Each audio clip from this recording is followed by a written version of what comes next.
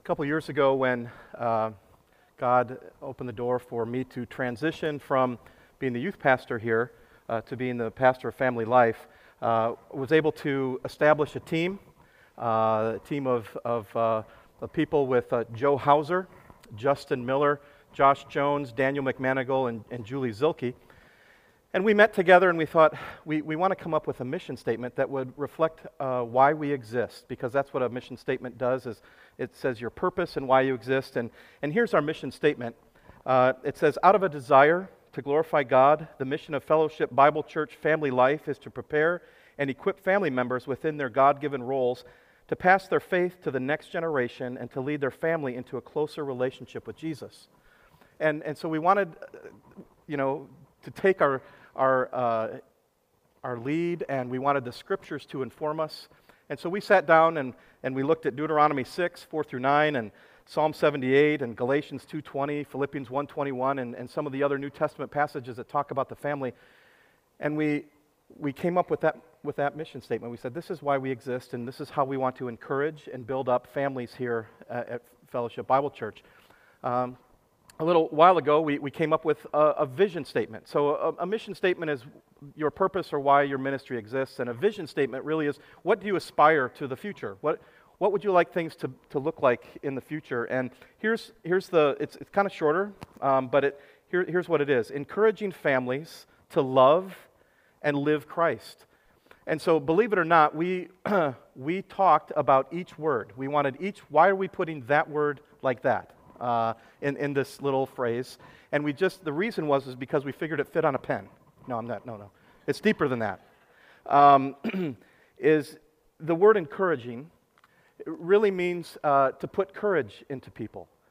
And so we want family members, we want husbands and wives, we want children, we want uncles and aunts and grandparents, whatever role you play in the family, to have courage put in you, that God has given me a role in the family.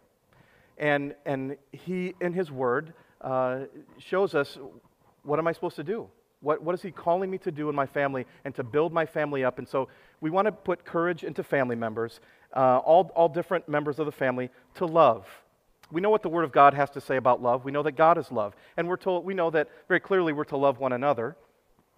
But as we talked about this, there was a book or a speaker that my team listened to. His name is Vern Bingston, and he did a 40-year study with 3,500 people and for 40 years. And what he came up with was, the whole purpose of this study was, how is faith transmitted to the next generation? And he found that it is through loving and warm parents, where they see love, where the kids see love between the parents, and they're on the receiving end of warm and loving and accepting parents. Isn't that amazing? So love makes a difference. And so we wanted to put love in there, encouraging families to love, because love is powerful, is when we love with the love of Christ. Encouraging families to love and live Christ. Live Christ because of Philippians 1:21. For to me to live is Christ, to die is gain. It is all about my relationship with Jesus. And so that, I just wanted to take that minute, the few minutes here, to share with you. That's our mission and our vision statement. And the make it easy and make it more likely come out of that. We want to help families see their role into the discipleship of one another, of spouses and of children, grandparents to grandchildren, uncles to aunts, sure. Uncles to nieces and nephews. But we're called to be disciple makers in our families, and we want to encourage that. So this morning, I want to talk about that marriage matters. Marriage matters. And for the flow, this helped me with the flow. If you have the notes in front of you, you see C's and P's, and that just worked for me. And so. Marriage matters to our Creator. And if you turn to Genesis chapter 2, verses 18 through 24, I'm going to read those. And marriage matters to our Creator. Marriage matters to God. And the reason it matters to God is because marriage is God's plan. Okay? Marriage is God's plan. Genesis chapter 2, beginning with verse 18. Then the Lord God said, "It is not good for the man to be alone. I will make him a helper suitable for him. Out of the ground the Lord God formed every beast of the field and every bird of the sky and brought them to the man to see what he would call them. And whatever the man called a living creature, that was its name. The man gave names to all the cattle and to the birds of the sky and to every beast of the field. But for Adam there was not found a helper suitable for him. So the Lord God caused a deep sleep to fall upon the man, and he slept. Then he took one of his ribs and closed up the flesh at that place. The Lord God fashioned into a woman the rib which he had taken from the man and brought her to the man. The man said, "This is now bone of my bones and flesh of my flesh. She shall be called woman because she was taken out of man. For this reason a man shall leave his father and his mother and be joined to his wife, and they shall become one flesh." So marriage matters to God because it was God's plan. God created marriage, and God defined marriage. God defined that marriage would be of one man and one woman in a covenant relationship. So God defines marriage. God's plan for marriage was that it would provide partnership, that they would not be alone. Ephesians 5:31 just says what the verse we just read, that he shall leave and cleave, that a man shall leave his father and his mother and cleave to his wife, and that they would become one flesh in a partnership. God created marriage also for pleasure. Just read the Song of Solomon. I'm not going to do that this morning. But you can see. God created marriage for parenting. He says in Genesis 1:28, "Be fruitful and multiply and fill the earth." And God created marriage, I believe, for perfecting, for this idea of progressive sanctification, that when you become a Christian, God's plan for you, we're told, is that he wants to conform us to the image of his Son. And so marriage helps in that, big time. And so we help our spouses become more and more like Christ as we encourage them and build them up, as we pray together, as we read the Scriptures together, as we confront lovingly and speak the truth in love. We see this perfecting, this becoming more like Christ. Well, marriage matters to God because it's God's plan. But marriage matters to God also because it's a pledge or a covenant. I needed a P word, so I said pledge, and it's basically the same thing. But we're going to go with covenant here, okay? Marriage is a covenant. If you'd open your Bibles and turn to Malachi chapter 2, verses 13 and 14, we see God calling marriage a covenant in Malachi 2. He's confronting, he's talking to the people of Israel. He's not happy with them. Because they're sinning against God. They're not taking their relationship with God seriously. And so God is really confronting them in these two verses. But I just want you to see what God calls marriage here in the Scriptures. Malachi 2, verses 13 and 14. God says, "This is another thing you do. You cover the altar of the Lord with tears, with weeping and with groaning, because he no longer regards the offering or accepts it with favor from your hand. Yet you say, 'For what reason?' Because the Lord has been a witness between you and the wife of your youth, against whom you have dealt treacherously, though she is your companion and your wife by covenant." So God is calling marriage a covenant. The word covenant is used over 280 times in the Old Testament, which basically means a binding agreement. Over vacation in the summer, we were at Camp of the Woods, and I went into their bookstore and I found a book. It's a great title of a book. It was called Marriage Matters by Tony Evans. And while everybody else was on the beach, I was reading this book in the bookstore. I ended up buying it because I felt like I should. But here's what Tony Evans says about marriage and about a covenant. He says this: "The first facet of a covenant is a big theological word called transcendence. Transcendence simply means that God is in charge. Covenants are both initiated and ruled by God." He goes on to say, in order for covenants to successfully function, carrying with it both the benefits and security that a covenant supplies, it has to be set up according to God's expectations and regulations. Covenants can never operate without the ongoing involvement of God. Biblical, spiritual, and theological covenants assume God's integration into every aspect of the covenantal relationship in order for that covenant to work. Isn't that great? A covenant is this idea that it belongs to God. God initiated the covenant. God created the covenant. God is the one who seals the covenant. It belongs to God.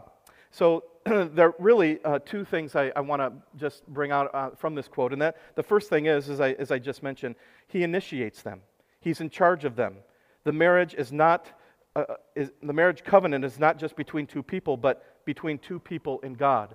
And I find it interesting because I believe that's why Jesus said in Matthew 19, 5 through 6, he said this, "For this reason a man shall leave his father and mother and be joined to his wife, and the two shall become one flesh." Verse 6, Jesus says, "So they are no longer two, but one flesh. What therefore God has joined together, let no man separate." What God has joined together. God is the initiator of the covenant. It's God's idea. And so a covenant, my marriage, I've been married now for 31 years, and my marriage belongs to God. He initiated it. He created it. And to me, to be reminded of that truth is very sobering, because how I treat Susan, how I relate to her, I'm accountable because it's God's covenant. It belongs to Him, and He's the authority. I read a book a number of years ago, and it was called The Joy of Fearing God by Jerry Bridges. Great book. And there is so much joy in fearing God. We are accountable to God. And that book, there's a healthy reverence and awe that we need to have for God and who we are before Him. Not in a shrinking away of fear that He's going to pound me. That's not the kind of fear I'm talking about. I'm accepted in Christ because of the blood of Jesus. And I'm fully accepted, and He fully invites me to pray to Him at any moment and to come before Him with confidence because of who Christ is. But there's also a healthy fear, a reverence and awe, and to understand that God, my marriage, first and foremost, belongs to God is encouraging and makes me feel accountable. And it's good stuff. The second truth that I want to bring out from the quote that he says here, covenants can never operate without the ongoing involvement of God. Marriage was God's idea, and so I want to go to Him and have Him be intimately involved with my marriage because He knows how they're supposed to work. I remember something really encouraging that my father-in-law said before we were married. I wanted to be a pastor. I didn't know if I was going to be able to be, but we were Thanksgiving before I think we might have been engaged. Yeah, I think we're engaged, sure. That sounds better. We were engaged, and someone asked me, "So what are you going to do?" One of Susan's uncles, and I said, "Well, I'm hoping that I can be a youth pastor." He goes, "Oh, that's great." And Susan's dad piped up and he said, "I don't care what you do." He said, "Just as long as the both of you seek the Lord and surrender your lives to Him." And that was so encouraging. Because my marriage belongs to God. And His direct involvement is crucial. And that's what he says. I've had several dangerous jobs in my life, and I'm not saying that to impress you at all. I'm just saying it. And once you hear about them, you go, "That's no big deal." But to me, they were dangerous.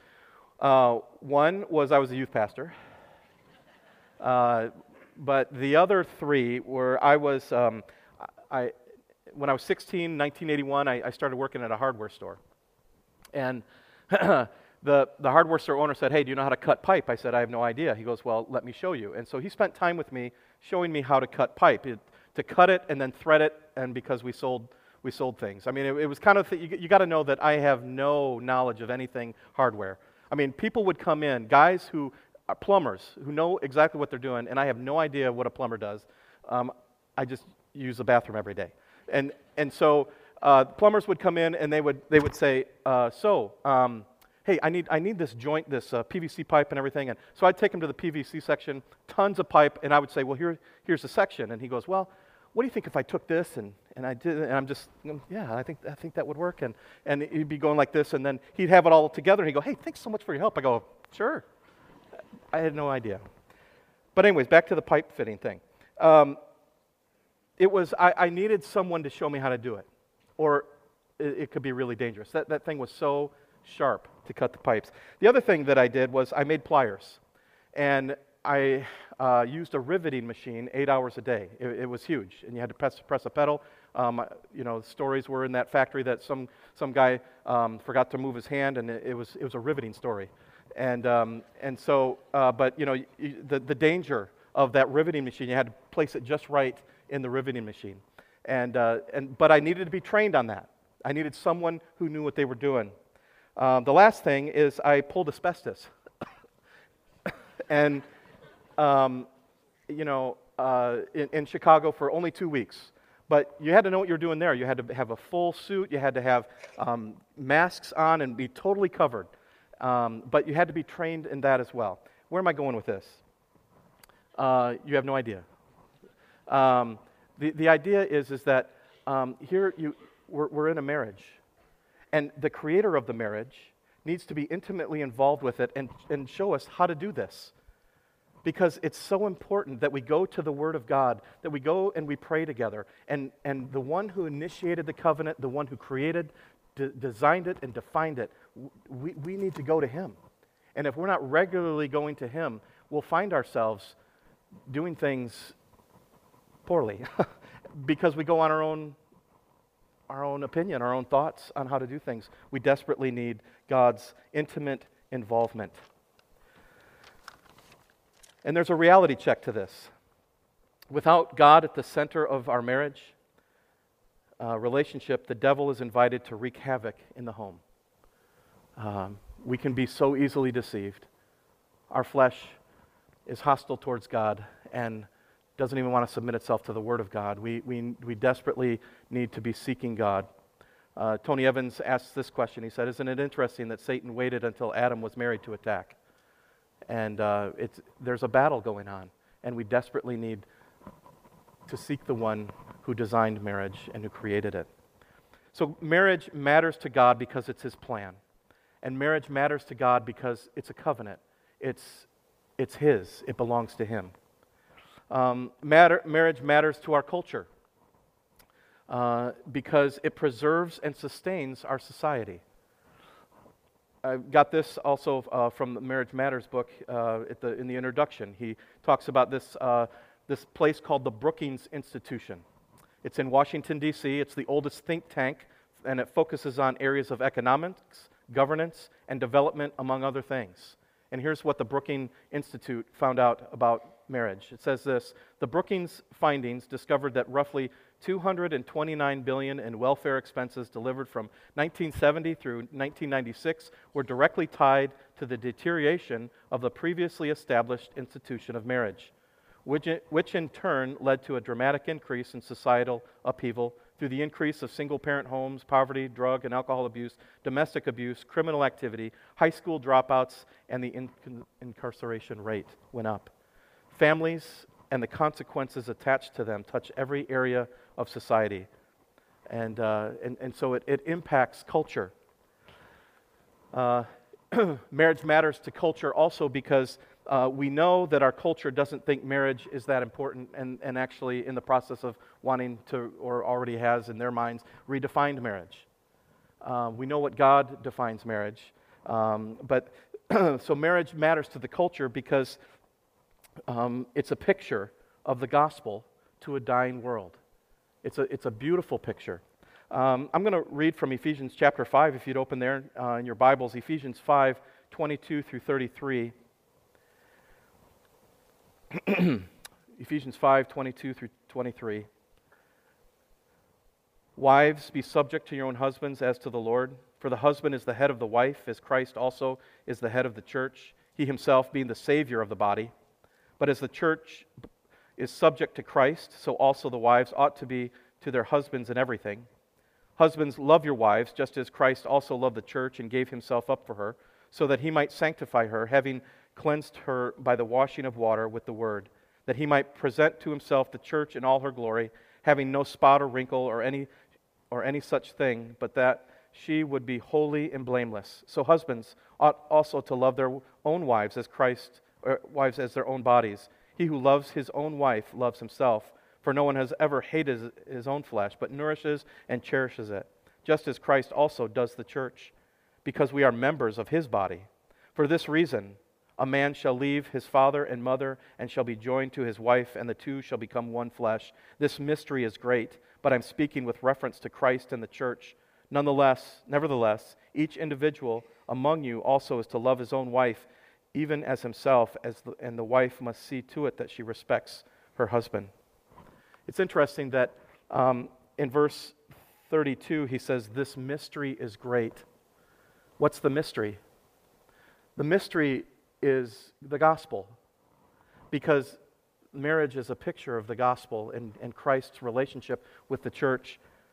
In the Bible, mystery doesn't refer to something unknowable, but rather something that will not be known to humans unless God chooses to pull back the curtains and reveal it. New Testament scholar Harold Hoehner clarifies it this way: a mystery is something which was hidden in God and which humans could not unravel by their own ingenuity or study, but is revealed by God for all believers to understand. We need God to show us what the mystery is. If you are here this morning and you have put your faith in Jesus Christ for the forgiveness of your sins, that you believe in Christ, who he is, and what he's done, you know what the mystery is. The mystery is great. We have the majority of our society and culture that doesn't know the mystery. And what is one way that they can see this amazing mystery? Is a husband and wife loving each other. A husband loving his wife as Christ loved the church. Being unselfish. Living out Philippians 2, considering her needs before his own.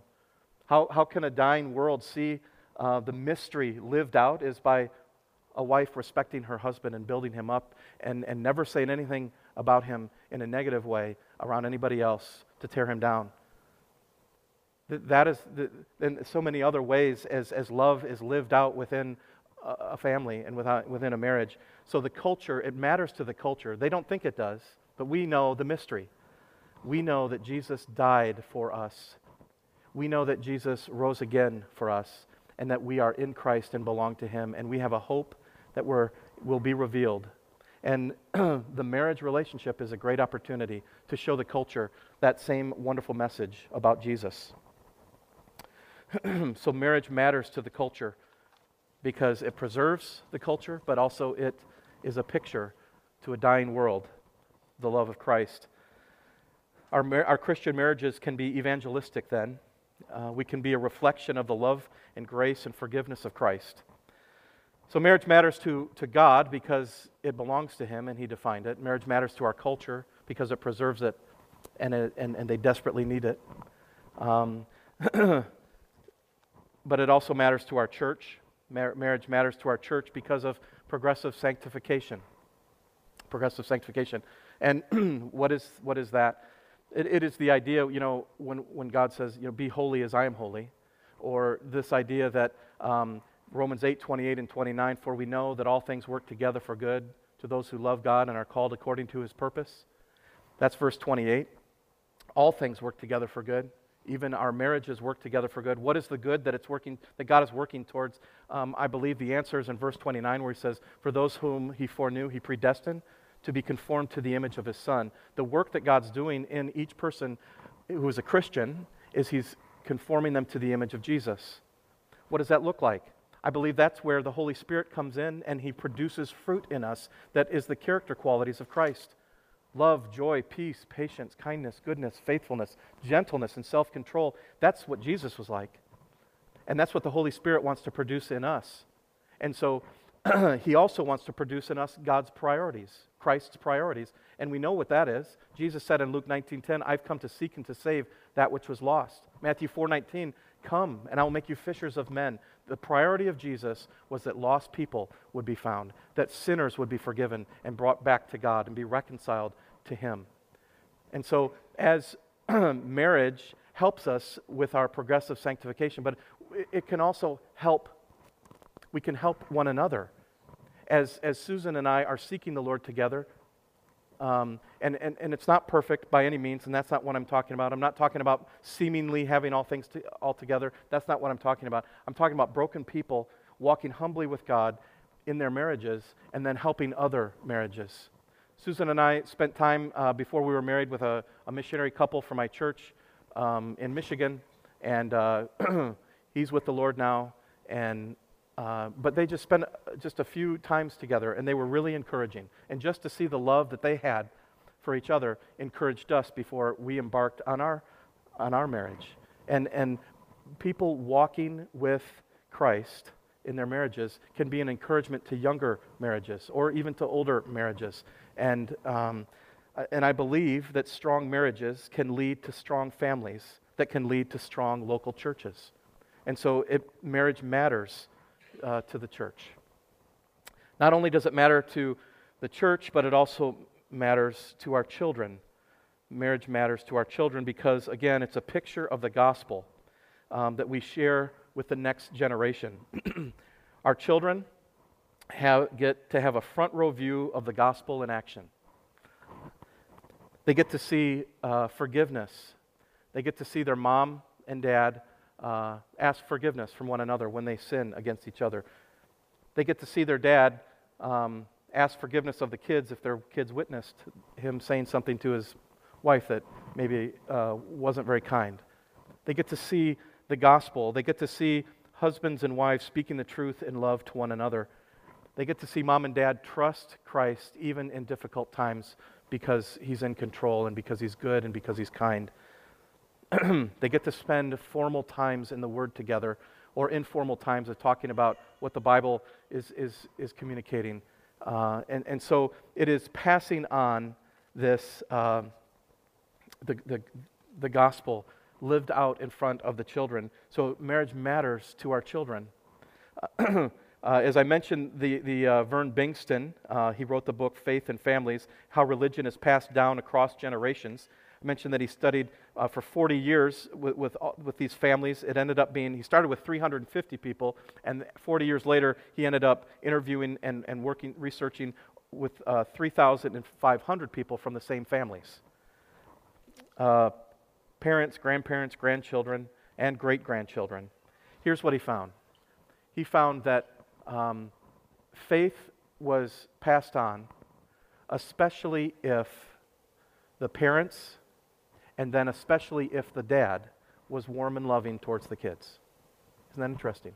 That was the biggest factor for faith passing on to the next generation, was the mom and dad being warm and loving, and especially the dad. It was just a little bit more higher on that graph, that it meant more to the children that dad was that way. So faith or marriage matters to the children. We know this to be true and because of Psalm 78, 4 through 7. I'll read that to you. We will not conceal them from their children, but tell to the generation to come the praises of the Lord and his strength and his wondrous works that he has done. For he established a testimony in Jacob and appointed a law in Israel, which he commanded our fathers that they should teach them to their children, that the generation to come might know, even the children yet to be born, that they may arise and tell them to their children, that they should put their confidence in God and not forget the works of God, but keep his commandments. It is this passing on of the praises of the Lord, the amazing things that he's done, and spending time in the Word of God. And I know I've mentioned this before, but I want to say it again, and that is, I'm encouraged and I'm amazed to think of it this way, that when I spend time with Benjamin and we talk about the Bible and we talk about what God's doing in our lives, I'm impacting whoever his kids are going to be. I don't even know them yet. I'm sure they'll be cute, but I don't know them. But I'm impacting them. To me, that's real life now with my other 3 older children who have kids. And now when I talk to my granddaughter, Olivia, if she's not running around the room, if I just get 1 second, at least right this time in her life, I could be impacting her children. That's what it says here. Even children yet to be born. Marriage matters because it's a picture of the gospel. Well, marriage matters to God because he created it, he defined it, he initiated it, he wants us to be involved in it, and it belongs to him. Marriage matters to our culture because they can see the gospel lived out in our marriages. Marriage matters to the church because we help disciple one another through our Christ-centered marriages. And marriage matters to our children because they can see Christ's love through loving moms and dads. And finally, I just want to say that marriage matters to all Christians. Marriage matters to all Christians. And here's just 3 things that I just want to share. And just if you ask the Holy Spirit to say, how would I apply this, and how could marriage matter to me? Even if I'm not married, what does this mean? Hebrews 13:4 says this: marriage is to be held in honor among all, and the marriage bed is to be undefiled. For fornicators and adulterers God will judge. It's interesting when I have some great software called Logos, Bible software. It does all the work. I should have just put my computer up here and let you see it. It was good. But the word marriage is a covenantal relationship between a man and a woman and God. It's to be held in honor. The word honor is meaning to be considered precious, highly valued, very dear to our hearts. But among all, everybody, those who are married and those who are not married. Well, then how does someone who's not married, how can we hold that in honor? Well, my first thought on that is how important it is to walk in purity. Because we know that the physical or the sexual relationship is only reserved for marriage. God has already said that. He's defined it. He says that's where it belongs. And so, as someone who could be waiting to be married, or someone, there's no formula. It's just trust in the Lord and walking with Him and see how He leads your path. But just taking seriously this idea of sexual purity, because out of the context, it should be shocking.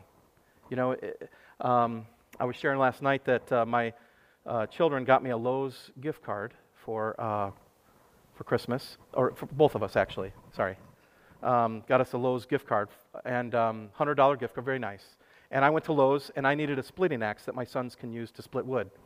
And so I'm carrying this axe with me around Lowe's, and it's huge. And I'm and I'm thinking, okay, I called Susan. I said, hey, there's $36 more on this card. Do you mind if I spend it? She said, no, go ahead. I thought that was great. So I'm walking around Lowe's, and what was funny was, I started to think about it. I started to think, I'm carrying an axe around the store. But it was fine. I mean, nobody looked at me. I wasn't getting stares. I didn't hear, hey, tackle that guy. He's got an axe. But, I checked out, and the woman at the checkout said, you're buying a weapon. I said, I guess I am. And against wood. But and I was thinking about that. What if I went to the bank with that and just walked into the bank out of context? That'd be shocking. It'd be not the place to do that. And as I think about how passionate God is about marriage, and how passionate He is about the one flesh relationship, as a person, how do I honor marriage? It is by remaining sexually pure until you are married. But that just doesn't refer to people who aren't married. We can be in a marriage relationship and still be impure. We can still do things we shouldn't do. I know that pornography can be such a difficult problem, a real issue in marriages. And God is saying, honor your marriage. Don't defile it. Don't let that stuff creep in and become enslaved to things that are going to defile and make things so hard. And the wonderful thing is, if people, men or women, are struggling with that, God can deliver, and God forgives, and God cleanses, and God loves and accepts still in all of that. But I'm just saying, that we don't want that. That doesn't honor what God has defined, what God has created, and what God has initiated. And so walking in purity. The other thing I want to say is another way that we can honor marriage is focusing on our position in Christ. That married couples can study the Word of God together and grow in their relationship in Christ and understanding what it means to be in Him, and that our position, that we're fully accepted, and we can continue to encourage and grow in Christ in that way. But then also, for those who are not married or waiting to be married or whatever station in life you're in, that focus on your position in Christ and your relationship with Him, because He is intimately acquainted with all your ways, and He's with you. God is near, and the nearness of God's, Psalm 73:28, is for our good. And focusing on your relationship with Him and trusting Him and where He's leading you. And then the last thing I just want to mention, so we have walking in purity, focusing on your position in Christ, and another way that you can honor marriage is pray for marriages. Pray for marriages here at Fellowship Bible Church. Pray for your parents' marriage. We have an idea card out there for children and youth, and it is, I would encourage the kids to go out and get it, or you can go get it for your kids, and that is, it just has questions. It's a sit-down time, designed to be a sit-down time as a family, and the kids ask questions of the parents and their marriage. How'd you meet? All the different things. How did you propose? All that. And you know what? If you know it already, just go through it. And and so they ask these 10 questions, and then there are a few suggested prayer requests for the parents' marriage, but then it gives the opportunity for the parents to share a few requests for the kids, and then they can take it with them and then pray regularly for their parents' marriage. And just raising the value and understanding of marriage in the kids' hearts. There's also a prayer idea card for marriages in the Home Center for everybody, who just 10 different ways with the scriptures next to them, scriptural prayers to pray for marriages that you know of, your friend's marriage, marriages here at FBC, praying for your grandparents' marriage, but be someone who prays for marriage, and I guess I just appeal to that it so matters to God, and it's supposed to so matter to all of us that we would pray for marriages. And so I'm excited about this next 120-day focus, that marriage matters, and it matters to everybody. One of the things that we're wanting to do, we have a question box out there that you'll see next to the Marriage Matters section in the Home Center. And we're just want to encourage people, if you have a question about marriage, to put that in there. And at the end, in April sometime, we're going to have a panel discussion up here with some people answering those questions. Okay? And I want to encourage you to do that. And want you to know that John Morrison will be talking next week, if it doesn't snow, about the foundations of marriage, the pillars of marriage, and the blueprint of marriage. And then the next week, in 2 weeks, Dennis McNutt will be talking about how to strengthen your marriage. And he's going to be specifically taking this packet, and you'll see if you pick up this packet today for married couples, there's 8 date nights in here, getting together and just ways to strengthen your marriage. And Dennis is going to be unpacking this packet in a couple weeks, and so we're looking forward to that. And so I'm going to ask Phil if he'll come up and close us in prayer.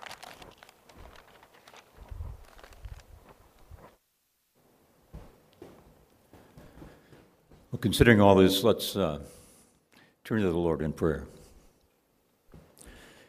Heavenly Father, we have heard that marriage is important to you, and we who are sometimes beguiled by the deceiver, Satan, we recognize that on our own power, especially in our own merit, we cannot begin to approach the joy and the unity that you have for us when you're there bringing us together, when you're at the center of the marriage, when you're the binding ingredient that allows us to live our life in you. Yes, it matters, Lord, I know. It matters to our culture, which we suffer the impact. And so, Lord, I pray that we will have as much of a concern for others' marriages as for our own, and recognizing that we would have to, in all cases, get the log out of our own eye before we try to find the speck in other marriages' eyes. And Lord, we realize that this is our way of sharing the good news to a new generation. And in doing so, Lord, I just thank you for for the promised outcome, that your gospel will work in the lives of others, that we will see our youth coming to Christ, and generations, I guess we'll see them from our presence with you as we watch other generations coming to you that we don't even know exist. Lord, I just pray that each person here will, including myself, will take seriously this call, that we'll pray for all those who we know are married, within our families, and within our church, and within our culture. It's a great need. And bless the preaching of your word and the way that it would change our hearts. And thank you for all of this. In Jesus' name, amen.